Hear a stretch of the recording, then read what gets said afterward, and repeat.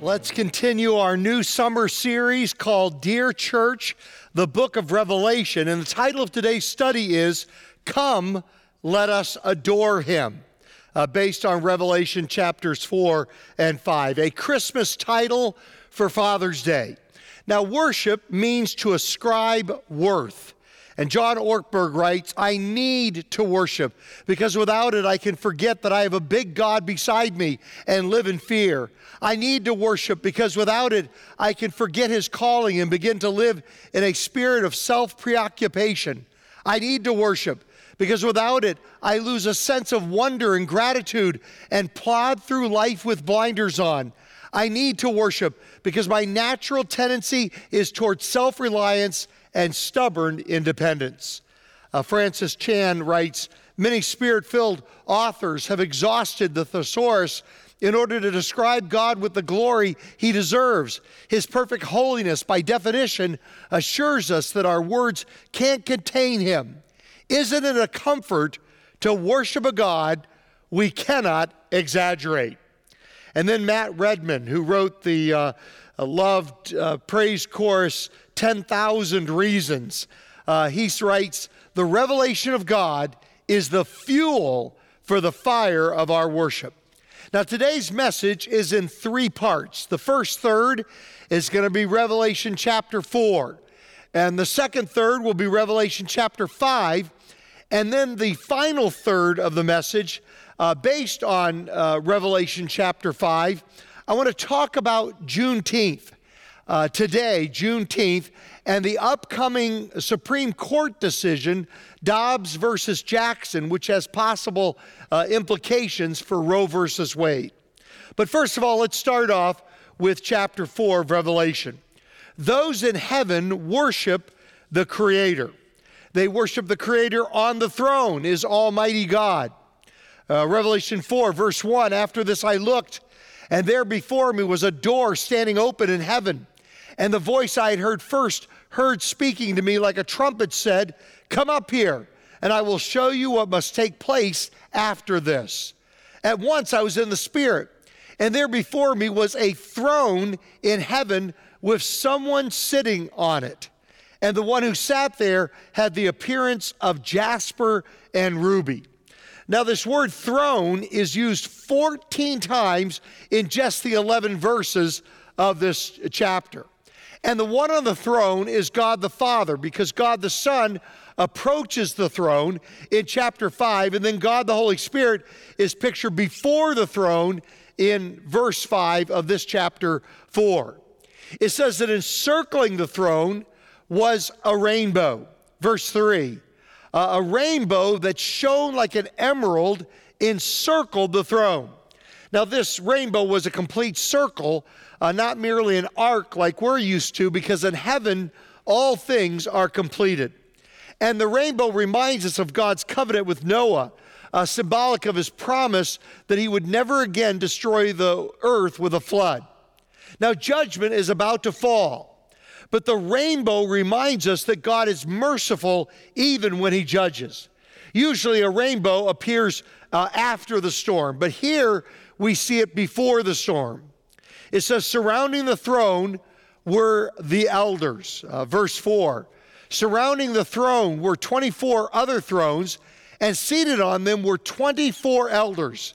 They were dressed in white and had crowns of gold on their heads. Now, these 24 elders symbolize all believers, all followers of Jesus.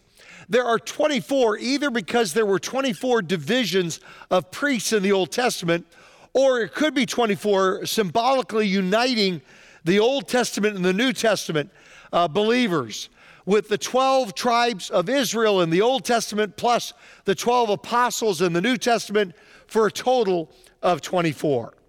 And then it says, from the throne came storm signals of the storm of the coming judgment. Verse 5, from the storm came flashes of lightning, rumblings, and peals of thunder. In front of the throne, 7 lamps were blazing. These are the 7 spirits of God. These storm signals are a sign that judgment is coming. It reminds us of the thunders and lightnings on Mount Sinai when God appeared to Israel in the wilderness. And then it says, before the throne, there were lamps, a sea, and living creatures. Verse 6, also in front of the throne, there was what looked like a sea of glass, clear as crystal. In the center, around the throne, were 4 living creatures, and they were covered with eyes in front and in back. It says they were covered with eyes, says that nothing on earth is hidden from their sight. Now, it goes on to say in the next verse, in verse 7, the first living creature was like a lion. The second was like an ox. The third had a face like a man, and the fourth was like a flying eagle. And some Bible teachers believe that the 4 creatures represent the 4 pictures of Jesus that we have in the 4 Gospels. Matthew is the royal gospel of the king, illustrated by the lion. Mark emphasized the servant aspect of the Lord's ministry like an ox. Luke represents Christ as the compassionate Son of Man. And then John magnifies the deity of Christ, the Son of God, as the eagle. Now these beings, which were glorious beyond human conception, served no other function than to extol the character of God. It says in verse 8, each of the 4 living creatures had 6 wings and was covered with eyes all around, even under its wings. Day and night they never stopped saying, holy, holy, holy is the Lord God Almighty, who was and is to come. And then they direct their praise to the throne. Verse 9, whenever the living creatures give glory, honor, and thanks to him who sits on the throne and who lives forever and ever, the 24 elders fall down before him who sits on the throne and worship him who lives forever and ever. They lay their crowns before the throne. In the time of the Roman Empire, if a country was conquered, the conquered ruler would take off his crown and would place it at the feet of the conqueror. And so when we worship God, we make our own honor nothing in comparison with God's honor. It says in verse 11, and they say, you are worthy, our Lord and God, to receive glory and honor and power, for you created all things, and by your will they were created and have their being. So in chapter 4, those in heaven worship the Creator. But now in chapter 5, those in heaven worship the Redeemer. It says, because of who he is the first reason why they worship their Redeemer, because of who he is. Revelation 5, verse 1, then I saw in the right hand of him who sat on the throne a scroll with writing on both sides and sealed with 7 seals. And I saw a mighty angel proclaiming in a loud voice, who is worthy to break the seals and open the scroll? But no one in heaven or on earth or under the earth could open the scroll or even look inside of it. I wept and wept, John says, because no one was found who was worthy to open the scroll or to look inside. Then one of the elders said to me, do not weep. See, the Lion of the tribe of Judah, the Root of David, has triumphed. He is able to open the scroll and its 7 seals. The scroll is like a Roman will that could only be opened by the rightful heir. Is the only one that could open that will was the one it was for. And it's in the right hand of God on his throne, so no mortal is strong enough to open it. But then comes Jesus. He's the Lion of Judah, which symbolizes dignity, sovereignty, courage, and victory. He's the Root of David because he's from the line of King David. And then we worship the Redeemer because of where he is. He's in heaven. He's at the throne in heaven. He's not in the manger. He's not in Jerusalem. He's not on the cross. He's not in the tomb. He's in heaven, right at the throne of God, in the midst of heaven. It says in verse 6, then I saw a lamb looking as if it had been slain, standing at the center of the throne encircled by the 4 living creatures and the elders. The Lamb had 7 horns and 7 eyes, which are the 7 spirits, or the 7-fold Holy Spirit of God sent out into all the earth. He went and took the scroll from the right hand of him who sat on the throne. John turns. He hears somebody's here that can open the scroll, and he thinks he's about to see a powerful superhero. But instead, he sees a helpless lamb. And not just any helpless lamb, a slaughtered lamb. A helpless lamb who had been slain. Plagues are about to fall on a disobedient world.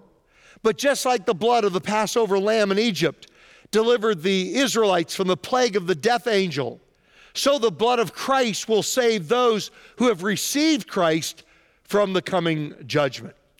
And here's the central paradox of the book of Revelation and of the Christian faith. Jesus conquered, not by force, but by his death. Not by violence, but by martyrdom.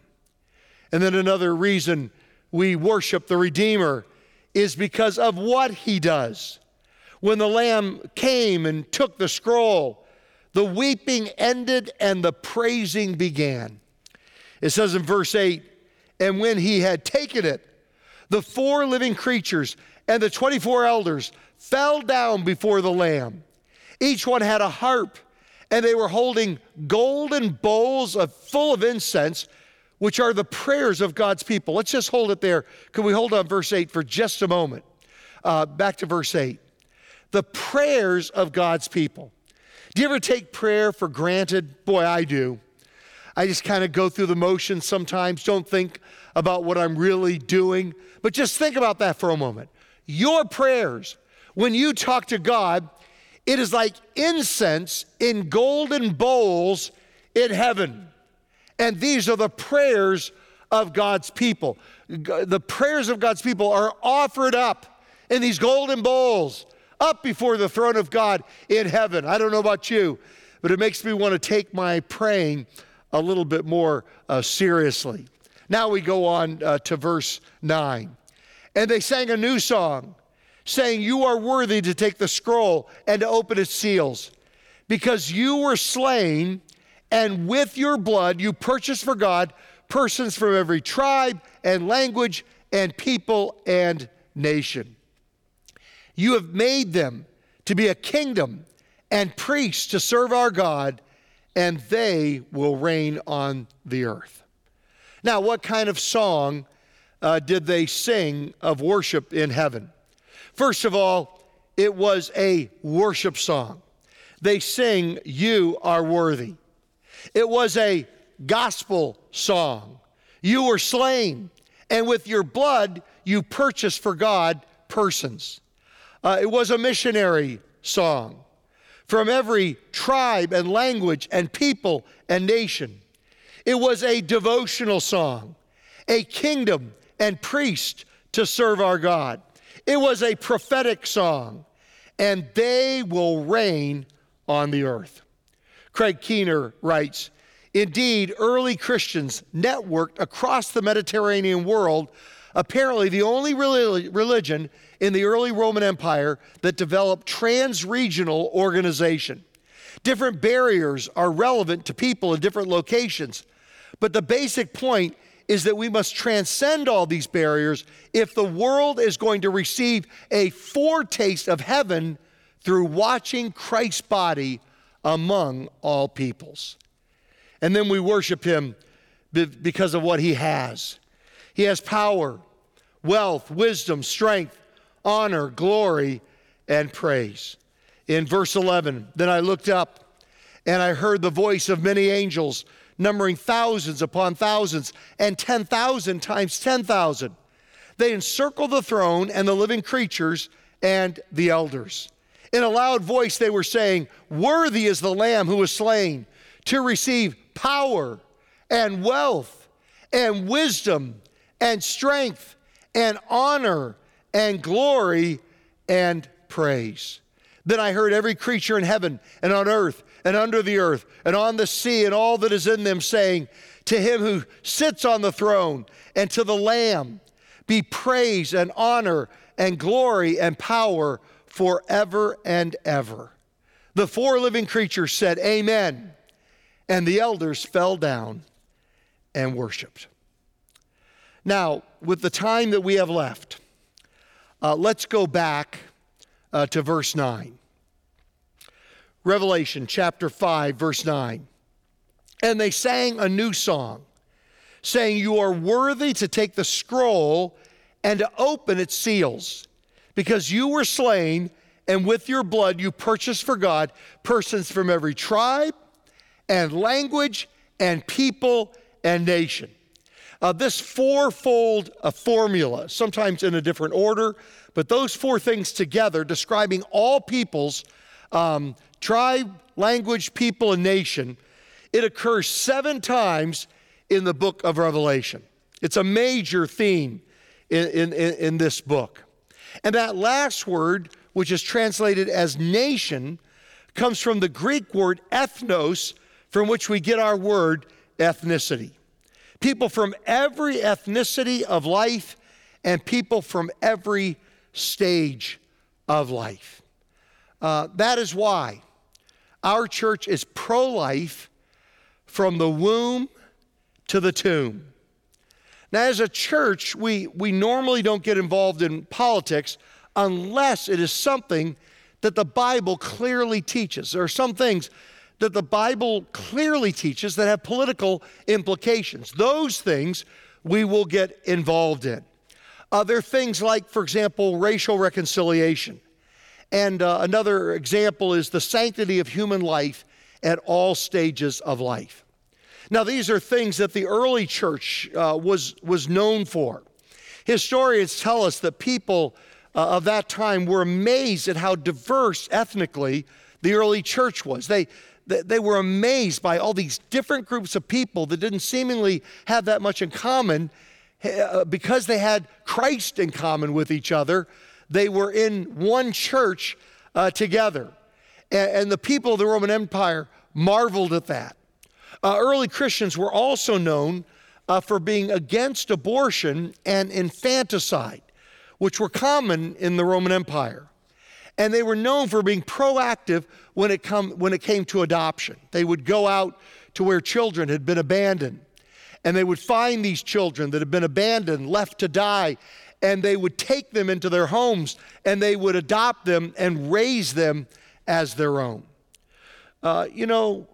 From a personal viewpoint, racial diversity and adoption have been a part of Kimberly and my experience with our extended family. My parents had 11 grandchildren, 6 of whom were adopted. Kimberly's parents had 13 grandchildren, 9 of whom were adopted from places like Vietnam and Korea and Colombia and Mexico. So both racial reconciliation and the sanctity of life have also been something that our church has prioritized. Now, let me give you an example of this. For example, in January, most churches remember either Martin Luther King Jr.'s birthday on January 15th, 1929, or they celebrate the Sanctity of Life Sunday, which remembers the passing of Roe versus Wade on January 22nd, 1973. So most churches honor one of those or the other, but usually not both of them. Some churches do one, some churches do others.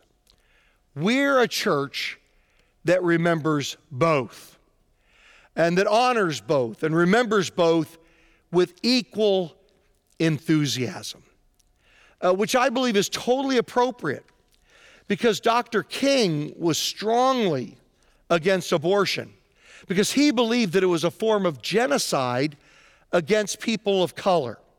Now, some will point to his receiving an award from Planned Parenthood in 1966, but that award was for his promoting contraception. He was very pro-contraception, but he was against abortion, like I am as well. Very pro-contraception, believe in it, but not pro-abortion, against abortion, pro-contraception. And that's what he got the award for from Planned Parenthood in 1966 for his work promoting contraception. But believe it or not, Planned Parenthood, at least publicly, was still anti-abortion in 1966. As recently as 1966, Planned Parenthood, at least publicly, I don't know about privately, but at least publicly, was very anti-abortion as recently as 1966. Dr. King's niece, Alveda King, is going to be part of the 4th of July Unity Walk that our church is going to be a part of here in Pomona. And the unveiling of the statue of Harriet Tubman is going to be right in front of my house. We live on the south side of Lincoln Park here in Pomona. So in Lincoln Park, Abraham Lincoln Park, is going to be the statue of Harriet Tubman. And Alveda King is going to be a part of that Unity Walk and the unveiling of that our church is going to be a part of. And she is an outspoken pro-life advocate. So we are a church that remembers both Martin Luther King Jr.'s birthday on the second weekend of January, and we also remember Right to Life Sunday on the third weekend of January, and we equally push both of those with equal enthusiasm for both of those remembrances. Now, depending on your life experience, depending on my life experience and your life experience, one of those two, Sanctity of Life Sunday or Martin Luther King weekend, one of those is probably, based on your life experience, going to come more naturally to you than the other one. And then one may not come as naturally as the other one. But I want you to know, as my church family, as your pastor, I honor you for this.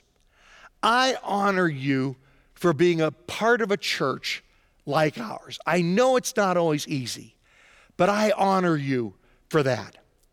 In a time of great polarization in our nation, I honor you, Purpose Church, for being part of a church family that will stretch you at times and that will annoy you on occasion. Raise your hand wherever you're sitting there in your living room or at your computer if you've ever been annoyed by being a part of this family, this diverse family of people from different backgrounds, of different ethnicities, of different stages in life, of different generations. It's hard. And some things that we celebrate will come more naturally and easily based on our life experiences than other things will. But I honor you, and I praise God for you because you're willing to hang in there when so many are fleeing to the polls or to polarization. Not the polls voting, although we should be voting as well. But when people are pushing towards polarization, one extreme or the other, I praise God for you being willing to hang in there with a church where, because of our diversity of life background and experience, we will be stretched at times, and it will be difficult at times. But I believe it's what God intends. I believe it's what the body of Christ was in the early church, and I believe it's what God intended the body of Christ to be today. So with that background, let's talk about Juneteenth today, June 19th, and the upcoming decision on Roe versus Wade, because I believe that these two events are just different sides of the same coin. Juneteenth is about valuing all ethnicities, and the upcoming Supreme Court decision, Dobbs versus Jackson, is about valuing all stages of life, including that of the unborn. Specifically, in this Supreme Court case, after the first 15 weeks of pregnancy, when a baby is the size of a pear or an apple, that baby can suck its thumb. It's developing taste buds, and it already has had a heartbeat for almost 3 months. All of that just at 15 weeks, which is what the Supreme Court decision is considering. Now, Juneteenth commemorates the emancipation of enslaved African Americans. It's the commemoration is on the anniversary date of June 19th, 1865, when Union General Gordon Granger proclaimed freedom for enslaved people in Texas, which was the last state in the Confederacy with institutional slavery. And so when he announced it there in Texas, it was done. It was complete. The emancipation had been proclaimed everywhere. And I just think that there are so many parallels as you look at history between being pro-choice on slavery in 1865 and being pro-choice on abortion in the year 2022. First, I do want to say, let me remind you that if you've had an abortion, God's amazing grace is available for all of us, whatever may be in our past. God loves you so much. He loves you so much. He forgives you. His amazing grace can cover whatever we have in our past. As a matter of fact, the greatest hymn of all time, Amazing Grace, was written by a former slave trader, John Newton, a former ship captain dealing in slavery. When he came to Christ, he left that profession behind and wrote the words to that beloved hymn. Amazing grace, how sweet the sound that saved a wretch like me. Now, if you look back, historians, and if you study this, historians tell us that there were five major arguments people used to defend slavery. Have you ever wondered, what were they thinking, and how could people defend slavery back in 1865? And these five major arguments show to us the similarities between being pro-choice on slavery in 1865 and being pro-choice on abortion in the year 2022. Here are the five of the major arguments that were used back then. Number one, they would say slaves were not fully human. There was even this horrific thing called the 3/5 compromise, in which slaves were considered 3/5 of a human being. But today we see where the unborn are not considered to be fully human. In 1865, the argument would be slaves are my property. This is a personal decision. Leave my property alone. They are my property. And today we say that unborn child is not a separate human being, but it's part of my body. A third one is they would say back then something along the lines, if you don't believe in slavery, don't own one. Okay? If you don't believe in slavery, well, don't own a slave. But don't tell me not to own a slave. The same argument is used today. If you don't believe in abortion, well, then don't have one. Fourth argument back then was economic impact if freed. What would it do to the economic well-being of the slaveholder if the slave was free? And today the same argument is there. What will be the economic impact on that person if they have a child and don't abort that child?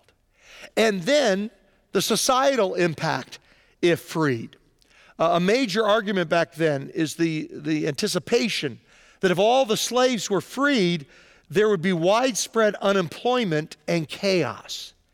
And the same argument is used today, that the societal impact, if all those children are allowed to be born, what will be the impact on our economy? Will there be widespread unemployment, and will there be chaos?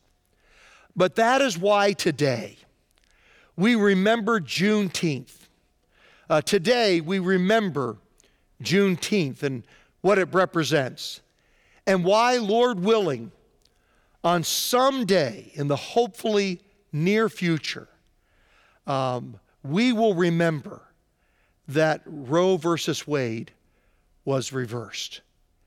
And I just want you to know that I'm praying for that day when, like Juneteenth, value was given to all ethnicities, that there will be a day that will come in the near future when value will be given to human beings at any stage of life.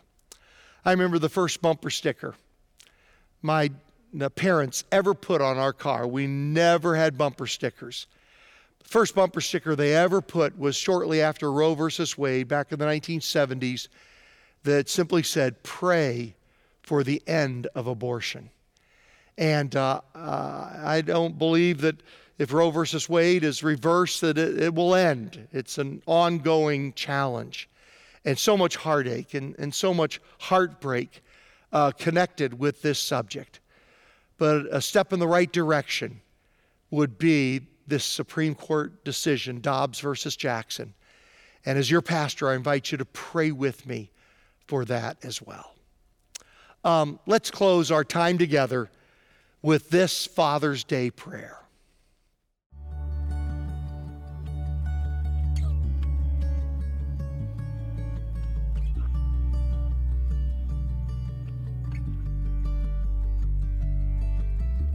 God, you are my Father. Because of the sacrifice of your Son, because of your grace and mercy, and the forgiveness of my sin. Speaking as your Son on Father's Day, I've come to ask you for help for the son you've given me. Please make him hungry for wisdom every day. Cause him to quickly lose his appetite for the foolishness of the world. Help him to recognize your power in all that you've made and to grasp the meaning of love you showed him on the cross. Give him the courage to escape the sins that will trap him and the pride that will blind him to his need for you. Bring him to the moment where he will fix his eyes on Jesus and begin to run the race you've marked out for him. Thank you for making a way for my son to be your son. Help him to become the man you mean for him to be.